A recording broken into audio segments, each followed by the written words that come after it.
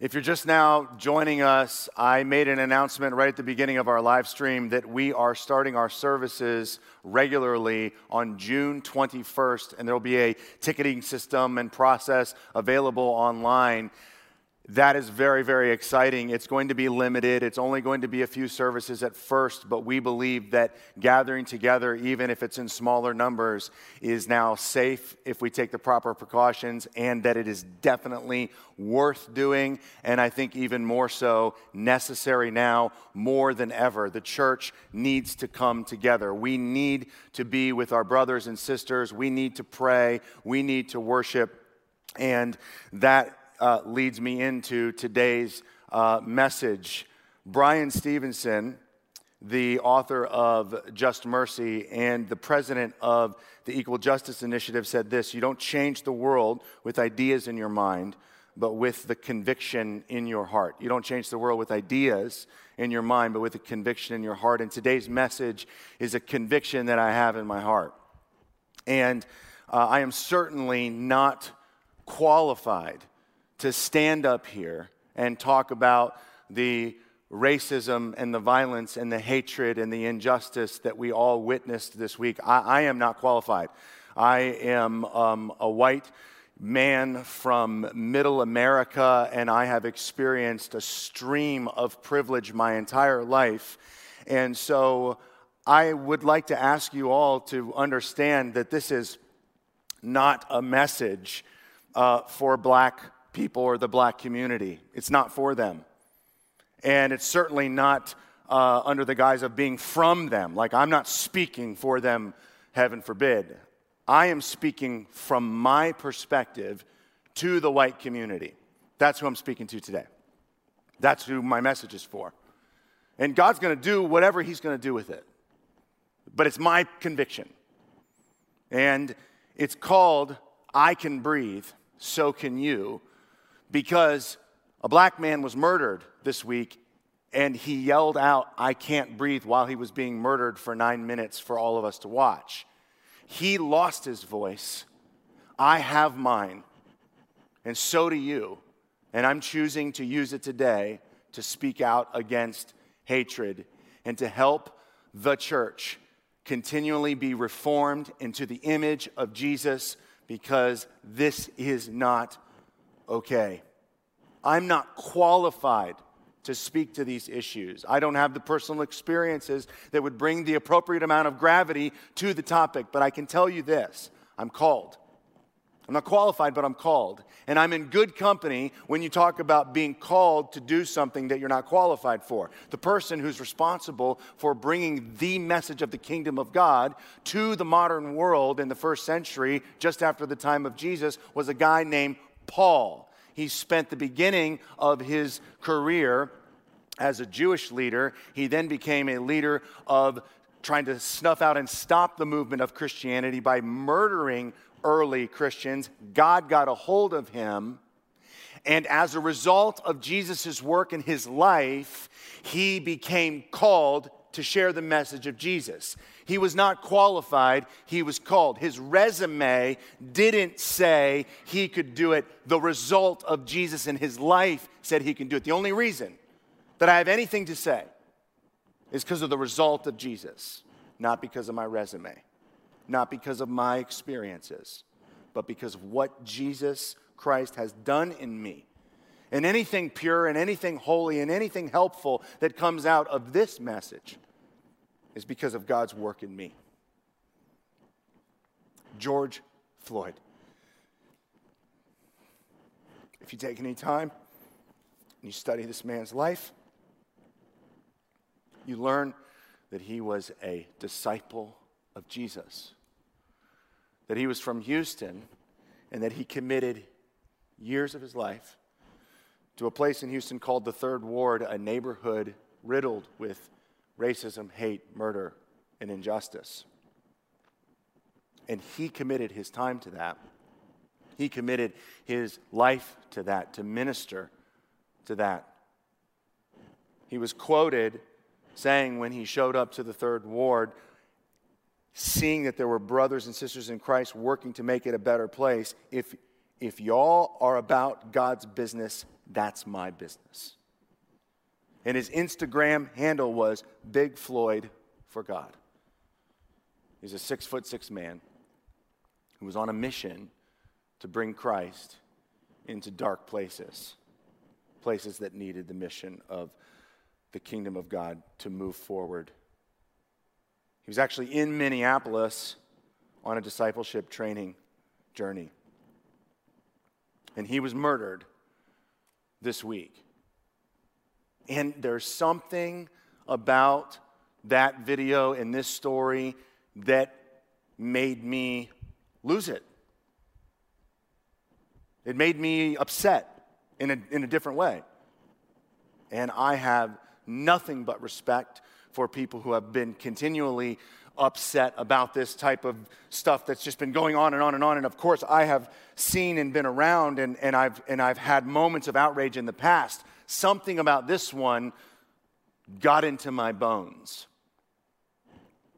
And in the past, I've stood up at our church and I have condemned racism and I've condemned hatred and evil after certain events have happened. And I've done messages on it before, but today I have more. I have something. And I think that it's probably because there needs to be more. There needs to be something said, something else, something more has to happen, more has to take place. This is not about a racist police officer. That's not what the story is. The man who killed him was a racist police officer. But there are plenty of police who do great things. There are plenty of wonderful people in all different areas of the world, in all cultures, in all different types of jobs who are racist. They're racist. There are police officers who are obviously racist, and they will murder black people. They will scare black people, and it happens all the time. But there are racist people in banking. There are racist people in the church. There are racist people in schools. There are racist people everywhere. This is a story, and I believe the picture of George Floyd's death shows us a picture of a system of racism in this country. Racism is a poison we all drink. Every person, every color. We drink it. We have a brokenness. It's in the water. We all get it into our system because of the system that we all live in. And so it gets into us. And when those with power succumb to that poison, the worst of human conditions emerge. When you have power and you've let the seed or the poison of racism blossom in you, grow in you, take root in you, and someone has power like a police officer, this is when you see the worst of it. When someone has power in government and they're racist, this is when the worst of it comes out. James Baldwin, a civil rights activist, said this: "It is certain in any case that ignorance allied with power is the most ferocious enemy justice can have." One of the things I want to talk about is the system of racism, the stream of racism that we live in. I believe that we all need like a reminder. We all need maybe a history lesson for the first time. That in this country, there's a system of racism. And systems are very difficult to understand. It's very difficult for me to understand and for me to even explain to you a macro movement that moves across regions and across cultures, and that at every level there are seeds and ideas of racism and behaviors all throughout. It's very hard to unpack that. It's sophisticated. It's convoluted. I'm not a sociologist, but the reality is, and what our black and brown brothers and sisters are trying to tell us, is that the system is racist. There's a problem. It's bigger than one police officer. It's a nation. It's a system. It's people everywhere. Now, I was first exposed to this when I went to Taylor University, which is a great Christian school, and I had a sociology course, and I had a couple of them. And in that sociology course, I learned about the system of racism. and I was shown several case studies of families that were studied for 50, some 70 years. White families and black families. And they looked at those families, and they looked at what happened at the same times in their lives as their kids grew up. And after 50 years, the amount of privilege that the white family had was 10 times the amount of the black family. The amount of education, the amount of opportunities, the amount of wealth opportunities, the amount of kind of places they could go and things they could do. It was obvious that, and what my teacher was trying to show us was, do you understand that in this country, that black people are essentially, if whites and blacks are running a 400-meter dash, then basically it's like the whites are starting with only 100 meters left, and blacks are starting with all 400 meters, and they have a 20-pound vest on, and they don't have a foot. Because the system is not designed to give them the same privileges that it is to white people. So they're behind.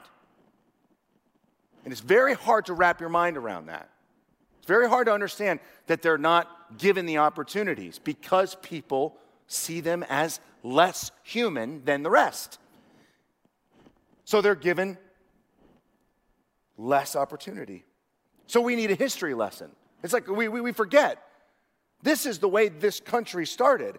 I got to tell you, when people are like, oh, we're a Christian nation, and I think about slavery in this country and racism in this country, that is the least Christian thing that could ever happen. And to say that a nation is a Christian nation and it has the history of racism and slavery in it, that is a joke. Oh, is Christ in it? Does Christ reside and live in all brokenness? Absolutely. Does the movement of Christian love have its way in us even though we're broken? Yes. Have the ideas of loving your brother made its way into our country and into our lives to a certain degree? Yes. Relatively compared to all the rest of human history, are things maybe better than they have been? Probably. But you should have a really, really slowed down temperament and response to this idea. We're founded on Christian principles. You can't be founded on Christian principles and have a whole boat full of black people that are there to serve you and they're deemed less valuable than other humans. That's not Christian. That's not Jesus. I had a professor at Taylor University. He was the best professor I ever had. He was a genius. He was a Hebrew scholar. He had 20 open brain surgeries. His name was Ron Collymore. He was a 6'7" black man with a high-pitched voice. And you know what he said? He said, Jesus was black. Jesus was black. And he goes, now tell me that he wasn't. He said, Israel's a lot closer to Africa than America. And he knows that Jesus was Middle Eastern. But what he was saying is, this is a man of color. You can't say you're Christian and not love people of color. But you love Jesus? This needs to be said. We need a history lesson.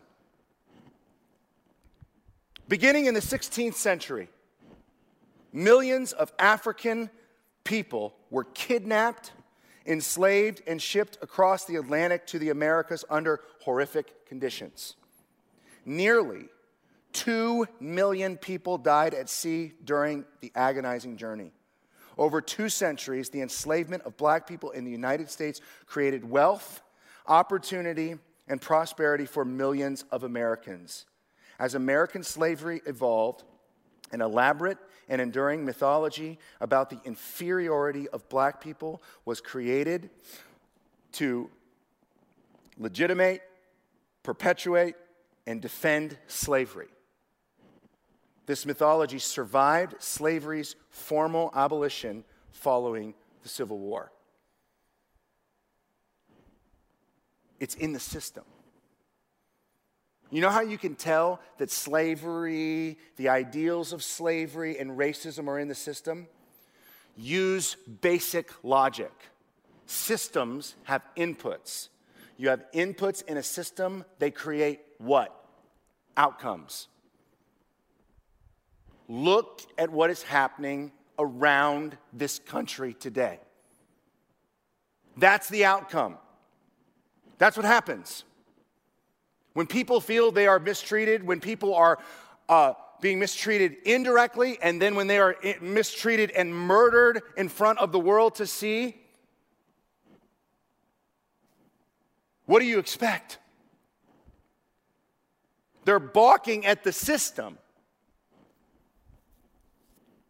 They don't want us to come up and say, oh, we're sorry, and hug them. They want us to treat them like they are, humans made in the image of God. To get it all right. We know this is a racist system because the outcome continues to get worse. There's a lie as it relates to progress. I find it ironic that SpaceX was blasting off to the flippin' atmosphere. Oh, we've progressed so much. We row towards the golden shores of prosperity and growth and knowledge, yet we can't rid the systemic problem of evil in the world. There's no proof that anything has gotten better. Certainly not some shuttle that went to do whatever it went to do. Frankly, I don't care. I don't care about it. We have a system of racism. Brian Stevenson said this: you ultimately judge the civility of a society not by how it treats the rich, the powerful, the protected, and the highly esteemed, but how it treats the poor, the disfavored, and the disadvantaged. The system doesn't do it. The video of George Floyd's death is proof. That's proof that the system is broken. Here's the good news. Nelson Mandela said this: no one is born hating another person because of the color of his skin or his background or his religion. People must learn to hate. And if they can learn to hate, they can be taught love. For love comes more naturally to the human heart than its opposite. I'm here today because we must continue to use our breath to paint a picture and create a godly society for those who are having their breath violently stolen through murder. He got his breath taken away. We have ours. What are we going to use it for? This is what I'm doing today. I'm using this platform to communicate to the white community that we need to wake the up. We need to do better, way better. These are human beings that are beautifully created in the image of God, and the fact that I even have to say that makes me angry.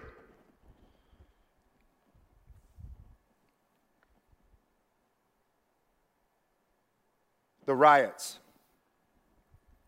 Martin Luther King Jr. said, rioting is the language of the unheard. By the way, most of the riots are peaceful. You know, there's tons of information out right now that's saying that certain groups are moving into the rioting to cause an uproar so that they make it look like they're not peaceful.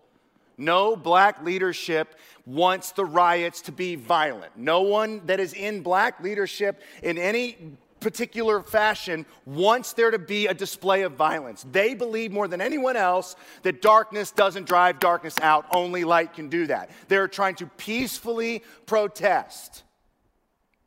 But even if they are rioting, even if they are, the reason needs to be understood. It's our job to understand why.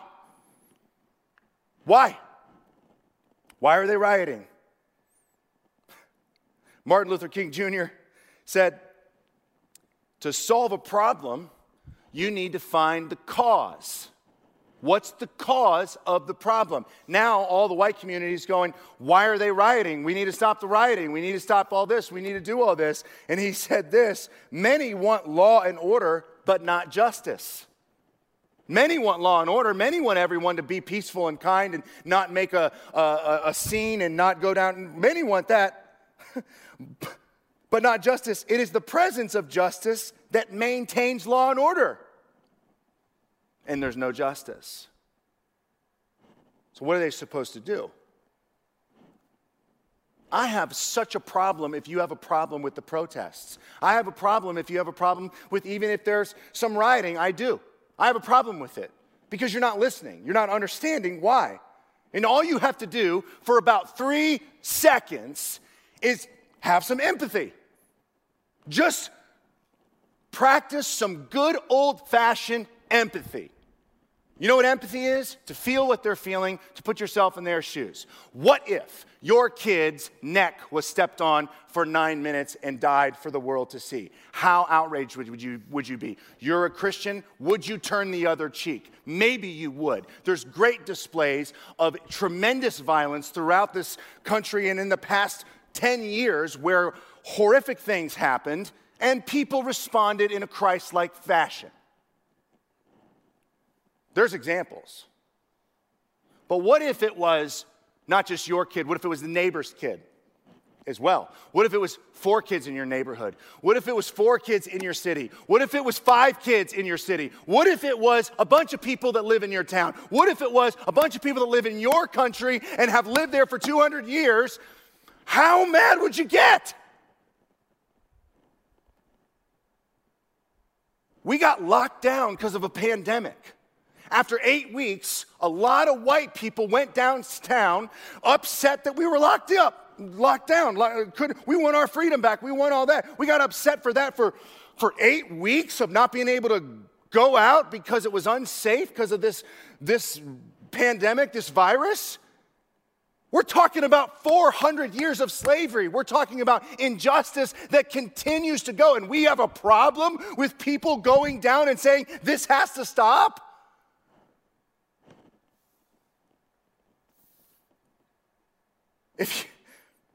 If you want to make a difference, you have to start to understand what they're saying at the riot, what they're saying at the protest. You have to listen to their voice. Listen to their voice. Hear what they're saying. Because what they're saying has been said since the beginning of time, and that's the scripture I'm going to show you right now. It's a voice of murder and violence crying out from the ground. The Bible shows us that God cares to bring justice, that God cares. The Bible teaches us that we are all His beautiful human brothers and sisters and children. All coming from one first couple, Adam and Eve. Everybody with the same father and the same mother. That's what the Bible teaches.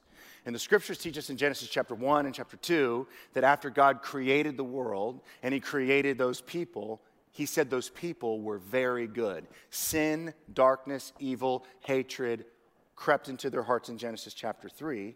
And then in Genesis chapter 4, you see Adam and Eve's children. And since Adam and Eve's children, the same crying that's happening right now has been happening.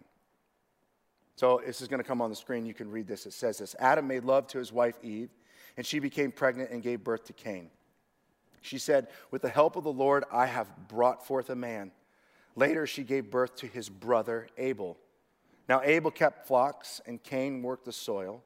In the course of time, Cain brought some of his fruits of the soil as an offering to the Lord, and Abel also brought offering, fat portions, from the same of the firstborn of his flock. The Lord looked with favor on Abel and his offering, but on Cain and his offering he did not look with favor. So Cain was very angry, and his face was downcast. Then the Lord said to Cain, "Why are you angry? Why is your face downcast? If you do what is right, will you not be accepted? But if you do not do what is right, sin is crouching at your door. It desires to have you, but you must rule over it." Now Cain said to his brother, "Let's go out to the field." While they were in the field, Cain attacked his brother Abel and killed him. Then the Lord said to Cain, "Where is your brother Abel?" "I don't know," he replied. "Am I my brother's keeper?" The Lord said, "What you have done, what have you done? Listen, your brother's blood cries out to me from the ground." Two things about this passage, and I'm going to wrap up. The first thing is this: Cain killed his little brother. Cain killed his little brother. You see in the story? The first one born is Cain, then Abel. Killed his little brother. Now, the black community is not intrinsically the younger brother, but the system has made them so. The system has not given them the strength and given them the help that they need. So ultimately, those of us that have been given the powers and the resources, and we are the ones that are the responsible parties. We're supposed to take care of our little brother. We're supposed to take care of the weak. We're supposed to take care of the poor. We're responsible to. So when the question is asked, "Am I my brother's keeper?" you know what the answer is? Yes. Yes. We are responsible. And this is not some type of white salvation movement. We're going to come in and save the day. No. We can't save anything. We're responsible to care for those that have paid so horrifically because of the system of injustice in this country. We're responsible to care for them. We're responsible to lift them up.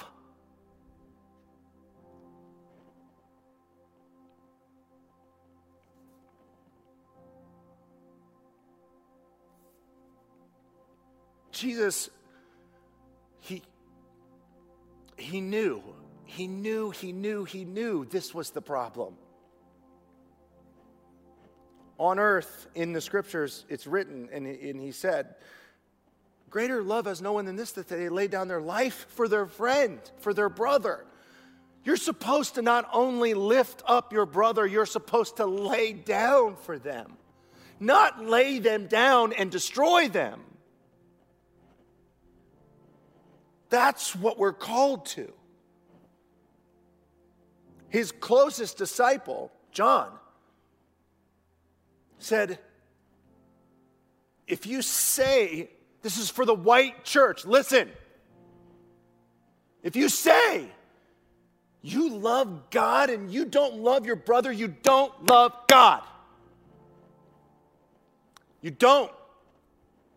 Jesus, human, divine, all in one, was here so he could show us what real human love looked like. It's not an idea. It was, I'm a human so you can watch me do what humans do when they act the way humans are supposed to act. The birth of Jesus is talked about in an amazing passage in Isaiah chapter 9, where the scriptures say that Jesus will be called Emmanuel, God with us. And it says this about Jesus. It says, that the government will be on his shoulders. You know what this means? It means that the government, the system, the people, the hearts of men are wrong. They're messed up. They're broken. They're wicked. And the promise of the birth of the Savior is that when he comes into his kingdom fully, all the government, all the rule, all the systems are going to be led by him.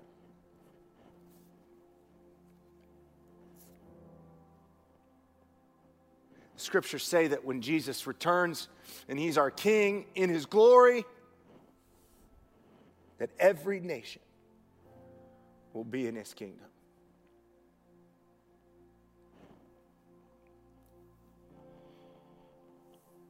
Scriptures say in Isaiah that God loves justice.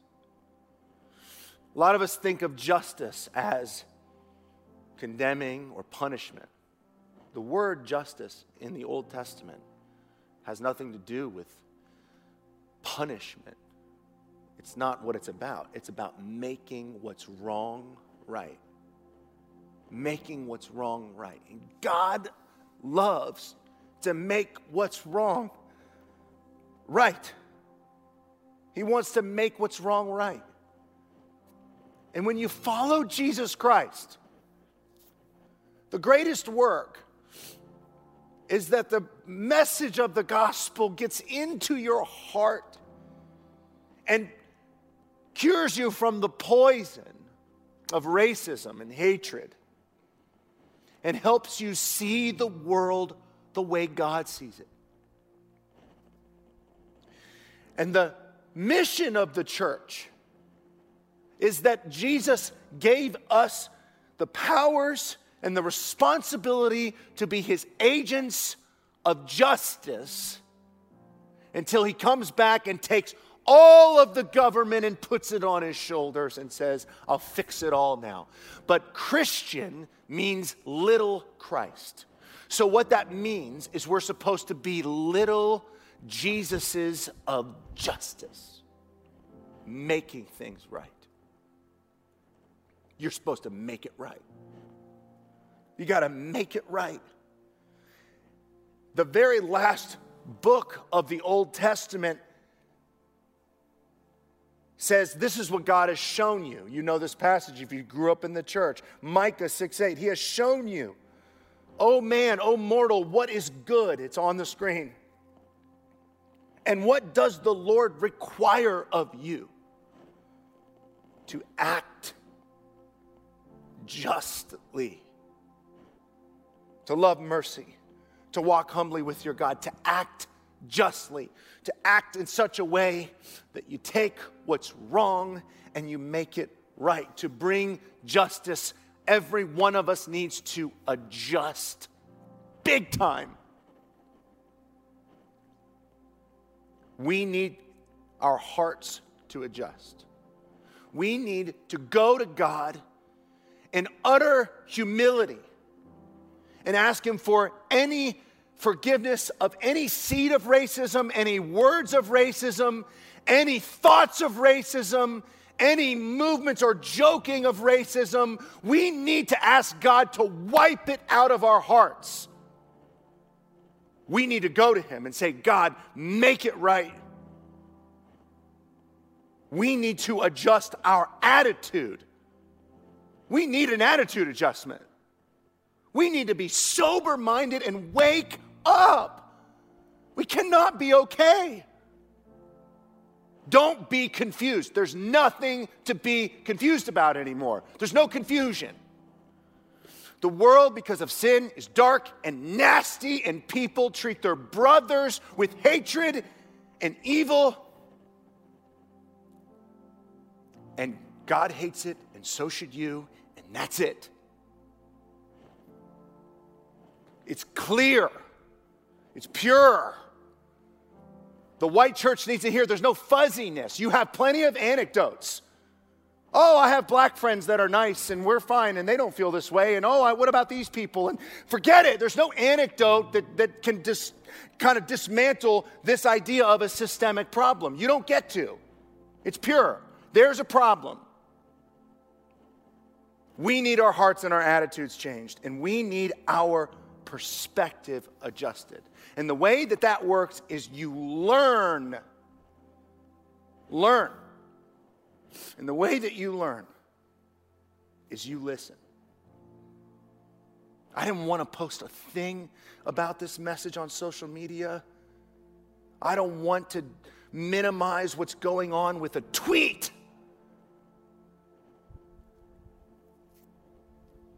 I don't want to act like I understand. I don't want to act like I can speak for them or that I can. I just want to say that my heart is broken. And I can use it to affect the white community. And if I can do that, then we can make some change. Our perspective needs to change. We need to listen. You don't know what they think. You don't know how they feel. You need to learn it and listen and shut up. And if you're going to speak against it wrong. Speak against the wrong clearly. Say what you mean. Call it what it is. And then pray. Pray. And make a move. Make a move. Adjust. A heart adjustment. An attitude adjustment. A perspective adjustment. And then a personal adjustment. Make a move. Take a step. Speak differently to people. Do something. Do something. Protest.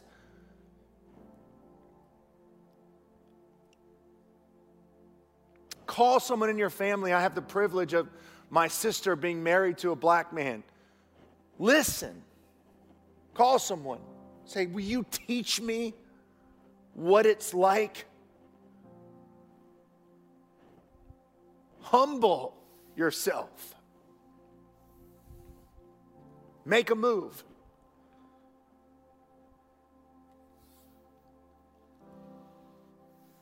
Let's pray.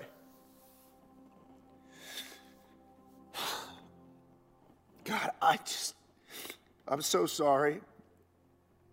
I'm so sorry, God, that we don't love the way we should. I'm so sorry, God, that we let it happen. I'm so sorry, God. Help us to change. I pray for the Floyd family. I pray for all of our black and brown brothers and sisters who have had enough, God. Help us to do whatever we can, whatever you call us to. Help us to love and listen and be humble and to act justly.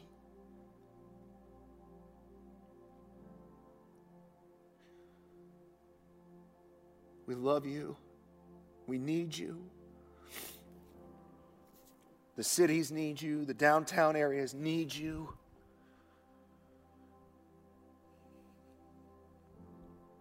Government officials, they need you. God, use people with a pure heart, with the love of God in positions of authority to make real change.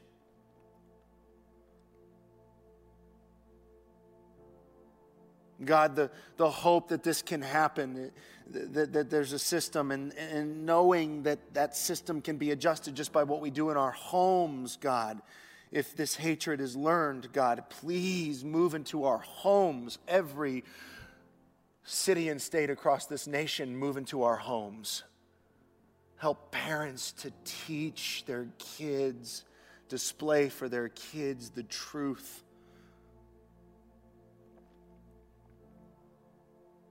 Father, we give you whatever we can. We ask for your forgiveness, and we need your help. We love you. In Jesus' name, amen. We'll see you guys next week. Thank you for being a part of our service today.